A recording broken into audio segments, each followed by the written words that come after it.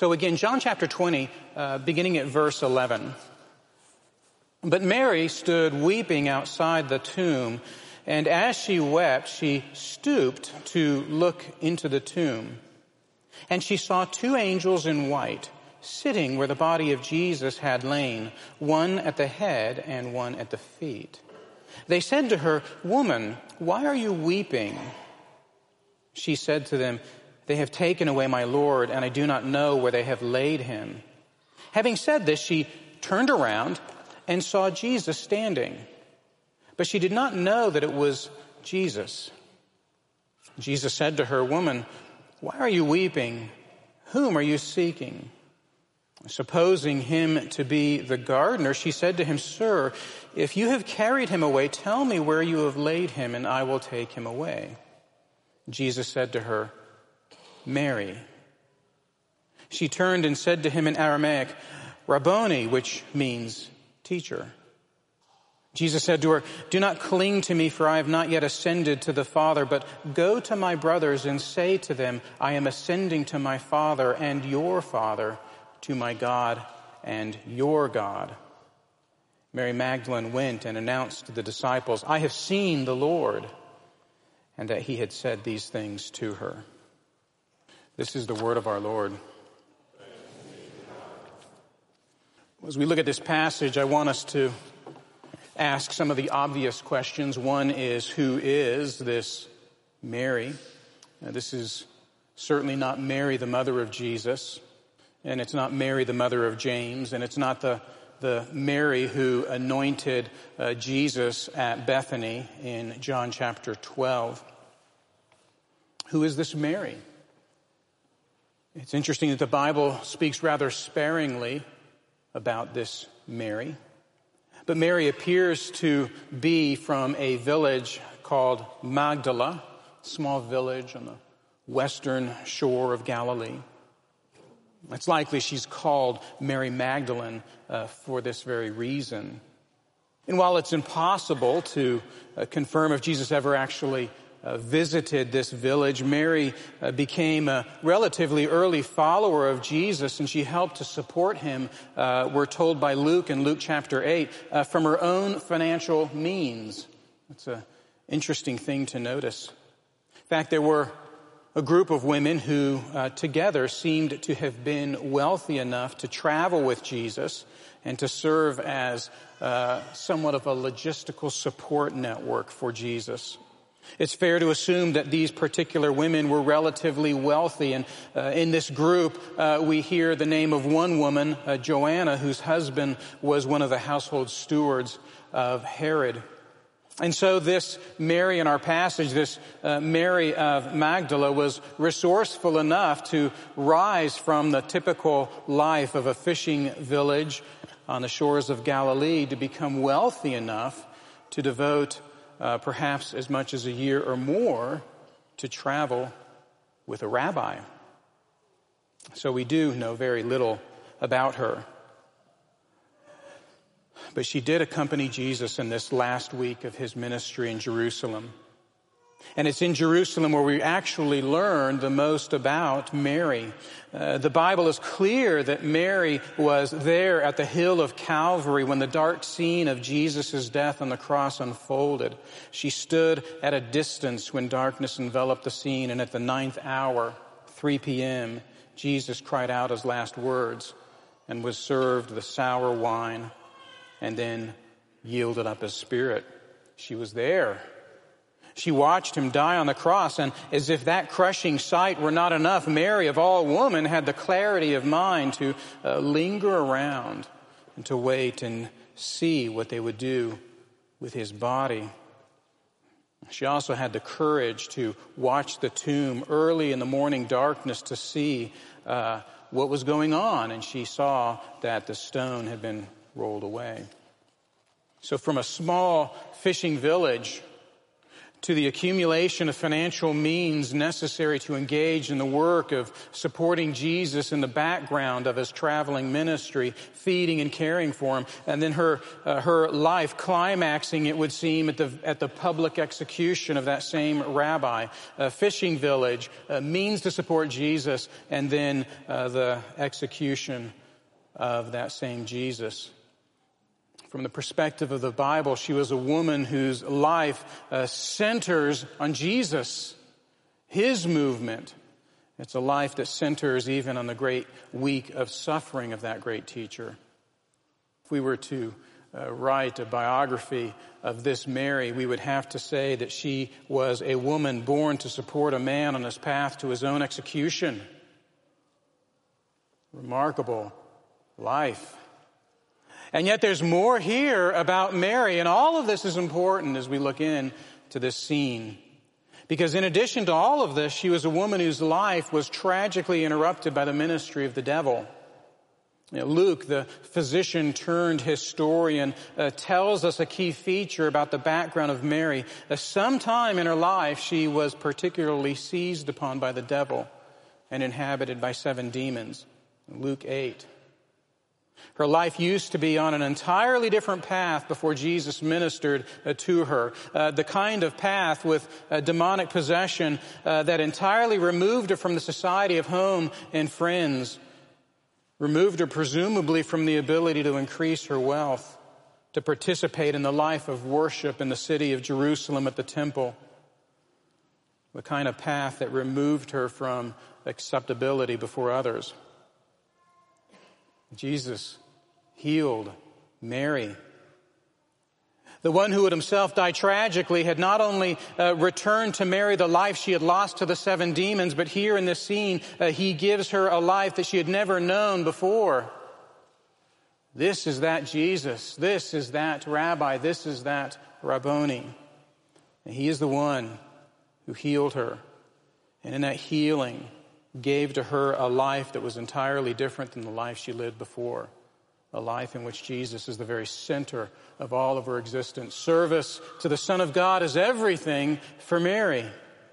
And not only an eternal life, but a life knowing, as it were, where to place all of one's efforts and energies. Nothing mattered more to Mary than Jesus. She owed everything to him. And he was killed before her eyes and before the eyes of Jerusalem. It would be better perhaps to say, given the passage we looked at last week, that he was killed before the eyes of Mary's known world. Everyone took in the death of Jesus. Now, it's important for us to keep that in our minds as we look at this passage, because our scene opens this morning with Mary, but not just Mary. What's Mary doing? Well, look what verse 11 says, weeping outside the tomb. The story of a woman's life. 3 times in our passage she's referred to as the one who is weeping. Everyone in the scene would seem to comment on the fact that Mary is weeping. Almost everything about her past is wiped away. She's the weeping woman in this scene. And yet, also in this scene, the woman who is described repeatedly as the woman who weeps, the woman whose history is a history filled of service to Jesus, climaxing in that Passion Week in Jerusalem. Much of what we know about her in the scene is weeping, and yet, at the very end of the scene, what is the weeping Mary doing? She's worshiping. She's moving. She's announcing. What happened? The intensity of the scene is a weeping, mysterious woman, and she ends the scene worshiping, moving, and announcing. Well, that's what we need to look at this morning. Thank you for being here this Easter. Now, while this morning I can't say everything about the resurrection of Jesus that the Bible does, I want you to notice a couple of things about this scene. I want you to notice the noise of Mary's heart. We're given some details about Mary's state. And so I want you to listen to the noise of Mary's heart, but I also want you to notice the noise of the voice of Jesus. So there you have it, a 2-point sermon with a long introduction, I'll grant. Well, to see where I'm going, you really could just ask yourself right now what it is that turns Mary's weeping into worship. And the short answer is the voice of Jesus. But we need to begin with the very state of Mary. I think there's a few things that describe Mary's state. She is a woman who is in the state of grief, a state of confusion, a state of disbelief, and a state of, interestingly enough, pragmatism. I have to tell you what I mean. Clearly, verses 11 and 12, she's overcome with grief. She arrives on the scene crying, and she cries as she looks into the tomb, and she cries as she turns to see Jesus. There's almost tears everywhere in this passage, uninterrupted tears. John says, as she wept, she stooped to look into the tomb. She was weeping even before she looked into the tomb, and she's stooping, crying, looking into that tomb.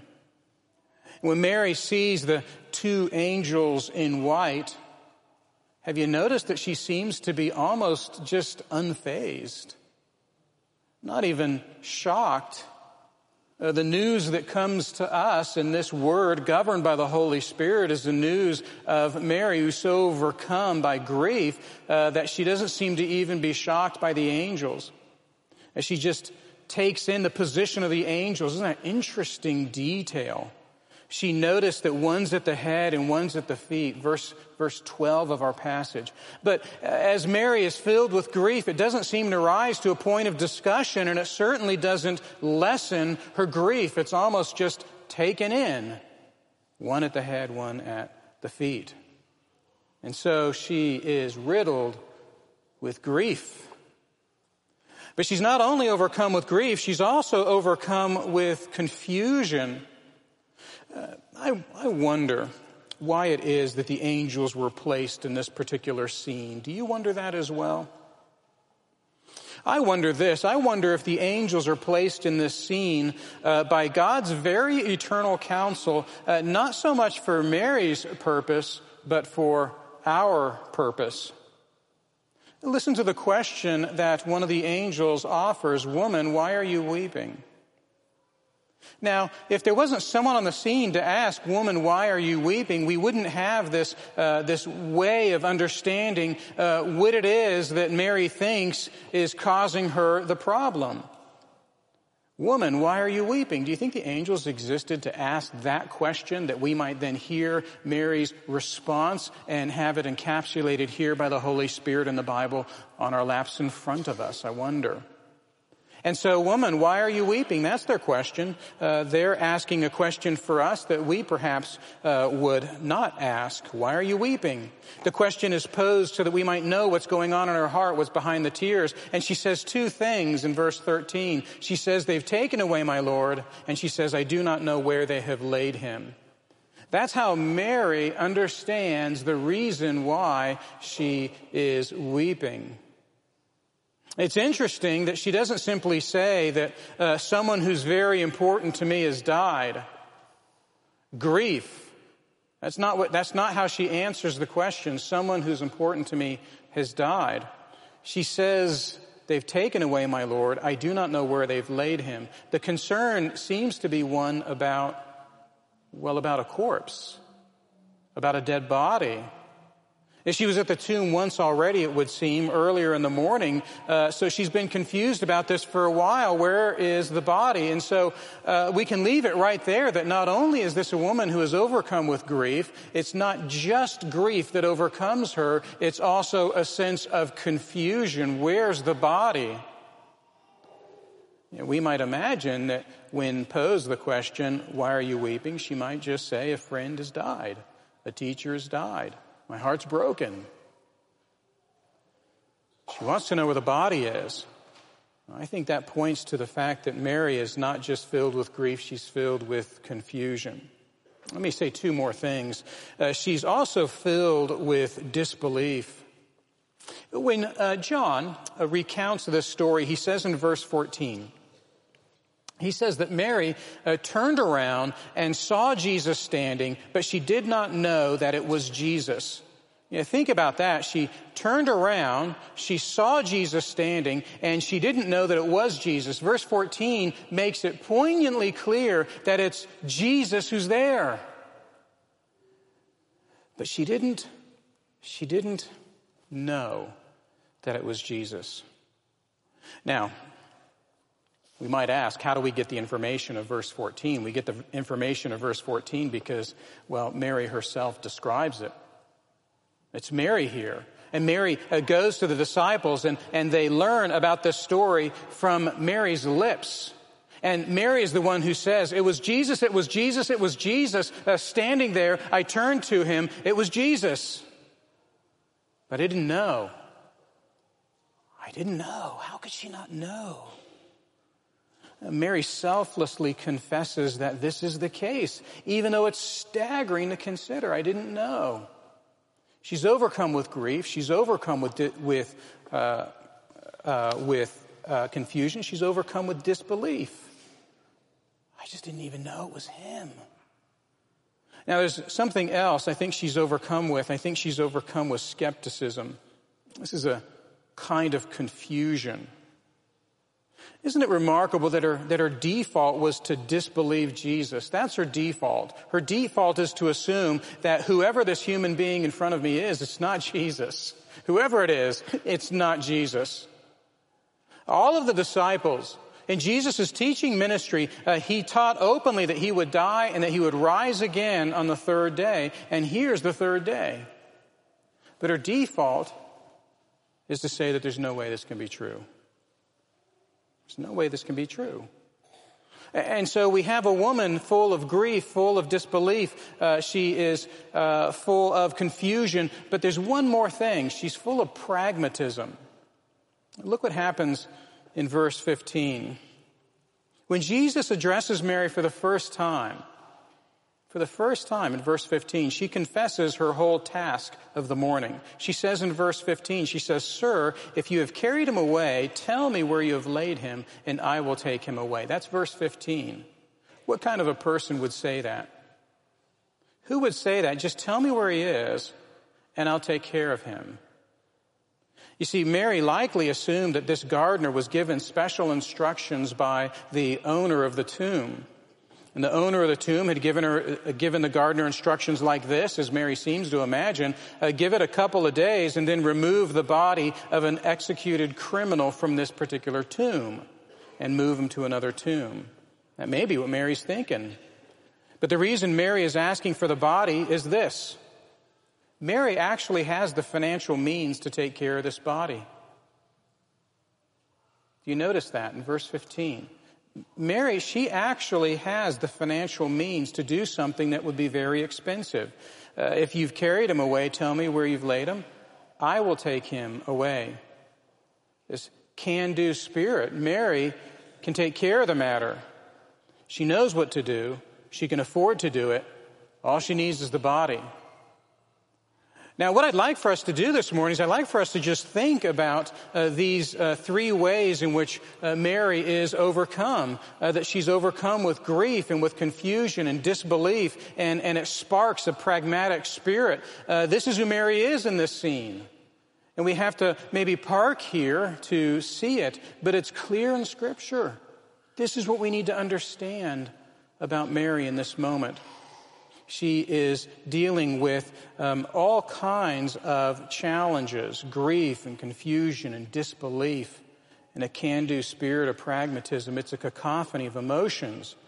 And no doubt all of these things are virtually indistinguishable in Mary's heart. They're swirling around in her heart. And so we can, from the outside, kind of analyze Mary, and we can divide these components. But we know by experience that there's no way that Mary can herself distinguish all of these different kinds of emotions. This is not Mary in her finest hour. We know this by experience. The noise of her emotions buzzing inside of her almost set her up for failure. But her life actually shows us an awful lot right now, right in this moment, when Mary is filled with this kind of emotional cacophony. She's teaching us Her life serves to show us the cacophony of actually what our own lives are often like. Just think about this for a moment. We're a tremendously busy people. There are so many loose strings in life, it's almost impossible to keep them all together. Many of us really do feel this, that it's almost a miracle that they're able to cope with any given week, a miracle to make it through a day without blowing up. Because life is a lot like that. There are concerns everywhere, concerns about money, our paychecks, our jobs. Relationships are deeply complex. Our health is uncertain. We're trying to manage our children. We're trying to manage our parents. And we can't even manage our own future. You know, life, it's just not like an encyclopedia where everything's organized alphabetically. I know I'm stating the obvious, but think about that. Life is strewn with challenges and surprises. There is a noise of life that's impossible to turn off. A sociologist after sociologist recognizes that in a digital age, this actually has gotten worse, not better. I remember back in the late 90s, maybe it was 2001, 2002, reading a book called Data Smog by David Shank, where he says that the data around us is going to get so out of hand that we're going to need to have data to help us manage the data. More information to help us manage the sheer volume of information. Life is noisy. I love a famous quote of Machen as he's looking out at seminarians that are preparing for ministry. And he says, we live in a weary age. We live in an age that's filled with crash and jazz and noise and rattle and smoke. I love that. I use it all the time. That's the age that we live in as well. Swirling around us. We are tremendously busy because we live in a very noisy world, and we live noisy lives in that world. But the disordered nature of our lives actually mirrors the disordered nature of our own hearts. What a glorious picture Mary, by the Holy Spirit, offers to us. The disordered nature of our own hearts. Mary's state of grief and confusion and disbelief and pragmatism, well, that's our own state. I'm speaking to you this morning as a Christian. Brothers and sisters, oftentimes we look out at the world and we assume that that's the way non-believers live. That's not the way believers live. But tell me, don't you struggle with grief? Not just lost loved ones, but just grief over the sadness of the world, the brokenness of the world. There is so much in the world to cry over. And Christian, if you don't see the grief of the world and the grief of your own heart, do you see the confusion of the world and the confusion that lives and swirls inside of your own heart? We live with unmet desires, battling affections. We live with anger. We live with a sense of helplessness and lack of control, and we become afraid. Don't you sense that confusion inside of you ever? And what about disbelief? Christian, do you ever feel disbelief? Various hours, various days, various weeks, where there almost seems like there's no worth of Christianity in your life. There's no immediate value for this faith for what you proclaim. Do you ever feel that, Christian? The disbelief that adds to the inner noise of our lives. And what about pragmatism? That wonderfully powerful feeling of being able to solve your own problems. Turning all of life into a matter of exercising your abilities. pragmatism that focuses on doing Christianity rather than being a Christian. Brothers and sisters, you know what I mean by that, doing Christianity.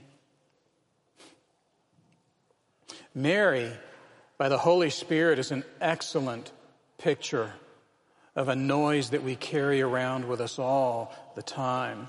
Grief and confusion and disbelief and pragmatism. This is where all of us are. This is the internal noise of life until our Lord and Savior in that great day comes again. We have that noise with us. And if we're not careful, my brothers and my sisters, if we're not careful, we're going to create a coping mechanism for dealing with that noise that has nothing to do with Jesus Christ resurrected. And I think you know that as well. We have a tremendous power to just cope with life, to just make do. And the power of our resurrected Lord seems to be not on the back burner, but back behind the stove. And we cope, and we cope, and we cope. Well, before I pull us out of this, let me offer one more illustration. Happy Easter, by the way. A great Scottish minister by the name of Alexander White had the same concern of his congregation in the early 19th century. And he looks out at his congregation and he knows that the church is full of people who would really rather cope with life than see and taste and experience Christ reigning now and here. He saw people who struggled to see Christ at work, and so they just coped. He saw a people who, in his words, found it hard to believe that amid the rude framework of daily life, from under the crushing tread of sorrow and sickness and death, in the cold and all but lifeless routine of religious duties, Jesus should be patiently following his eternal purpose of grace towards them. You hear what he's noticing? He's noticing not one thing but two things in his congregation. He knows that they struggle amid the rude framework of daily life, the crushing tread of sorrow and sickness and death, and the cold and all but lifeless routine of religious duties. He saw that, but he also saw this. Jesus Christ patiently tracing out his eternal purpose of grace towards each and every Christian in the congregation. It's Easter. I have an opportunity to remind you of that great purpose of Christ. To patiently, full of long-suffering love, unfold the purpose of his grace towards you, moment by moment by moment. And so we need to talk about the voice of Jesus.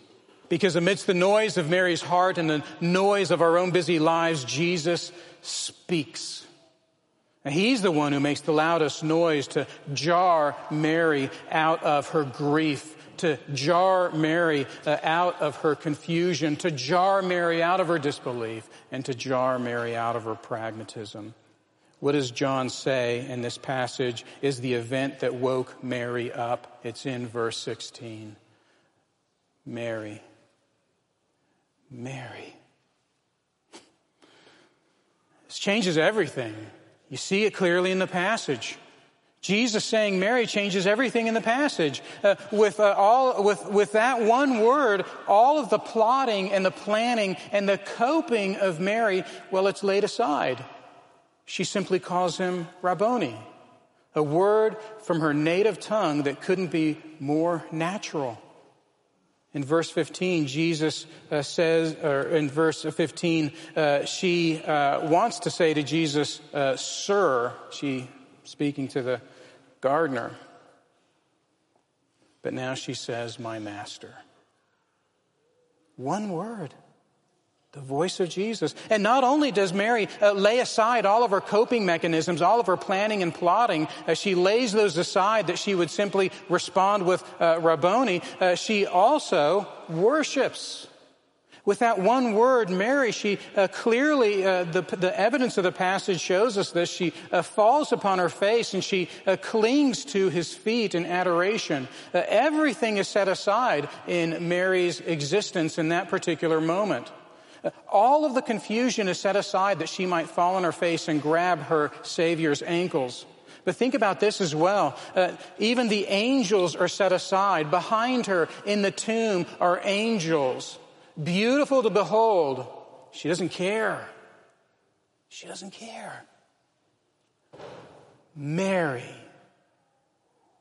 And she calls him Rabboni as she worships him. You know, if you've been a Christian for a long time, I want this to be a reminder to you. The very nature of Christianity is not what you have done, but what God has done. Do you remember that? The very nature of Christianity is not your noisiness of heart that needs to be rescued. It's not your consternation and your figuring things out. The real nature of Christianity is the revelation of God himself. He's the initiator of the relationship that you have with him. He is the one who outnoises your noisiness. He's the one who does that. And you need to be reminded of that, Christian, and I need to be reminded of that. He takes divine initiative. Mary. Well, what then does this voice assert? There's a lot here. There's three things in particular that I want us to see before we close. What does the voice of Jesus assert? It asserts, first of all, that he is victorious. He's not in the tomb, is he? John tells us that she has to turn around. It's as if Jesus is 180 degrees from the tomb. Death was unable to keep him. There's no charge of unrighteousness to him that would cause him to remain dead. The very speaking of Jesus, the very existence of Jesus shows that he is victorious. So in answer to the question, what does the voice of Jesus assert? The first thing is that he is the victor. Mary's greatest enemy was the rebelliousness of Adam, the spiritual death that Adam had earned for her. But Jesus, he's victorious. That death was unable to keep him. And the second thing that the voice of Jesus asserts is it asserts that he's personal. Notice that he calls her by name.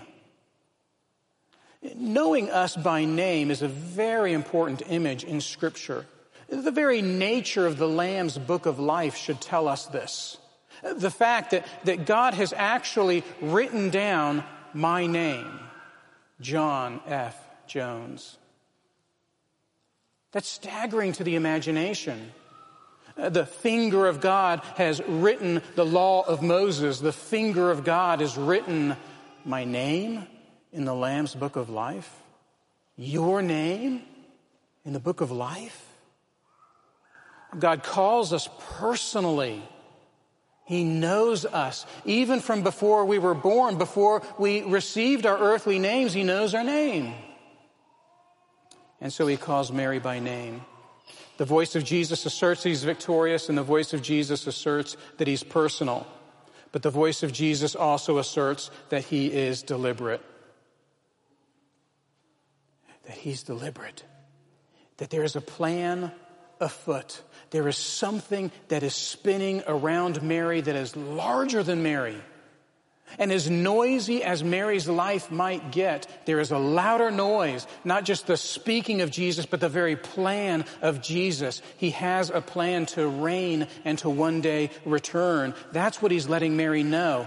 In this passage, one of the difficult questions is, who is this Mary? But another difficult question is the passage of verse 17 in which she grabs a hold of Jesus, but Jesus actually refuses to allow her to do that, and we wonder why that is.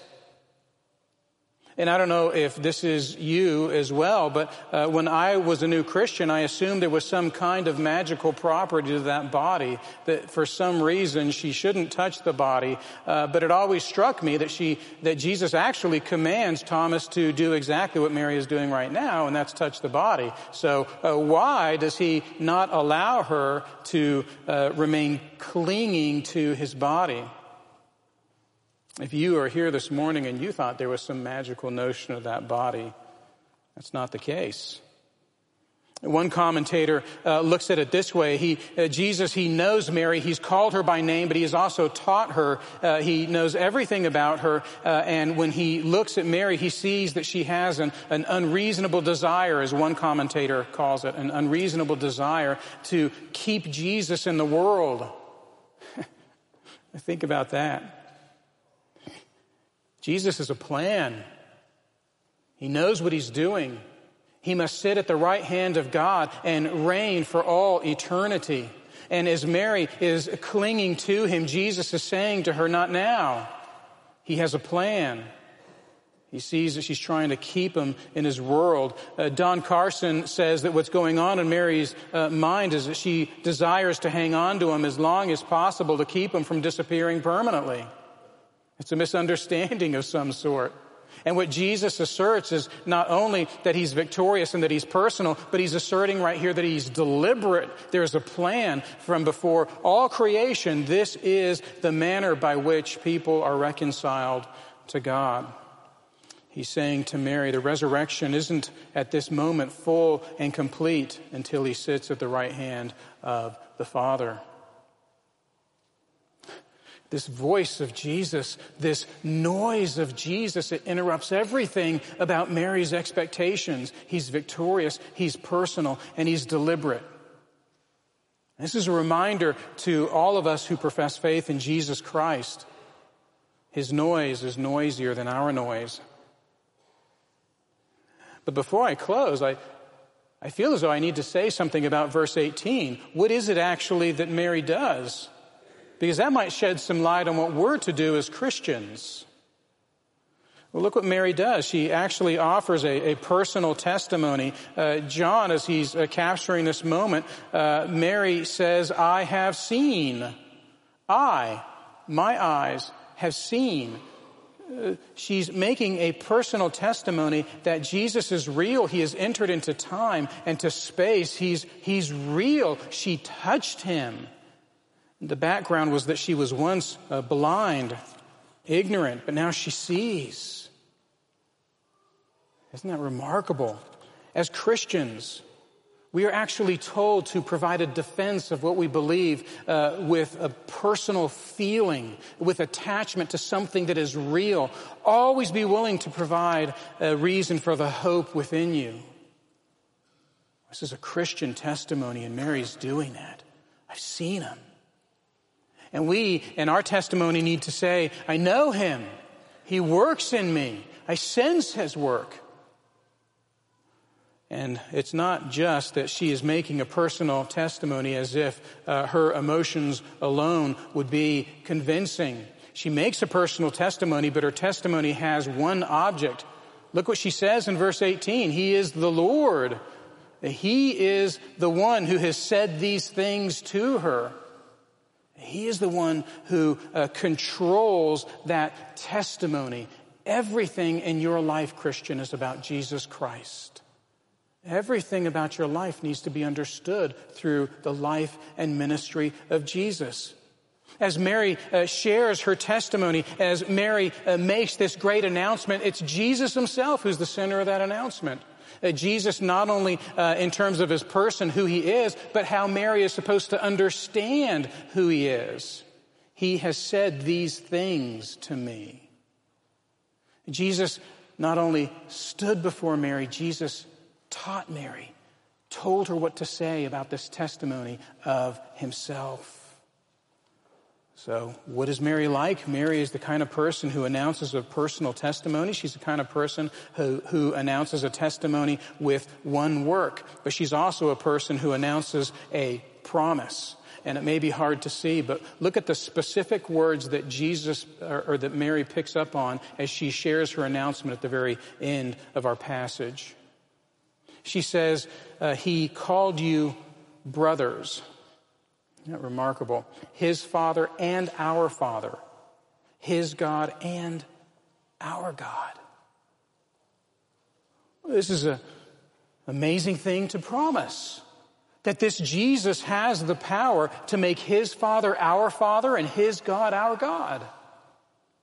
This is a tremendous promise that we ought to be holding out to others. So much is happening to Mary in this passage. And we need to look at this and pay attention. She shows up with a noisiness in her heart, and Jesus is noisier and tells her how to make sense of herself and her world. And then Mary, at the very end, goes out into that world and she proclaims this work of Jesus, and we forget this as Christians. This is who we are. Now, what's the conclusion? Well, I would ask you, if you're here this morning and you profess faith in Jesus Christ, is your testimony like Mary's testimony? Are you able to describe the confusion in your own heart? Are you able to confess that? That there are seasons in life, challenges in life, in which the grief and the confusion, in which the disbelief and the pragmatism are just overwhelming. I feel that as a Christian. Is that part of your testimony? We would call this a testimony of humility. Acknowledgement that you too feel the noise of a world. But quick on the heels of that is your testimony, a testimony that's not about how you have conquered all of those ills, all of those problems, how you are able to cope with your life. May it be that those who don't believe in Jesus hear very little of your coping mechanisms and instead hear an awful lot about the work of Jesus Christ. That's what Mary does. She describes him as the one Lord. He said these things to me. Do you do that, Christian? And then finally, there's this.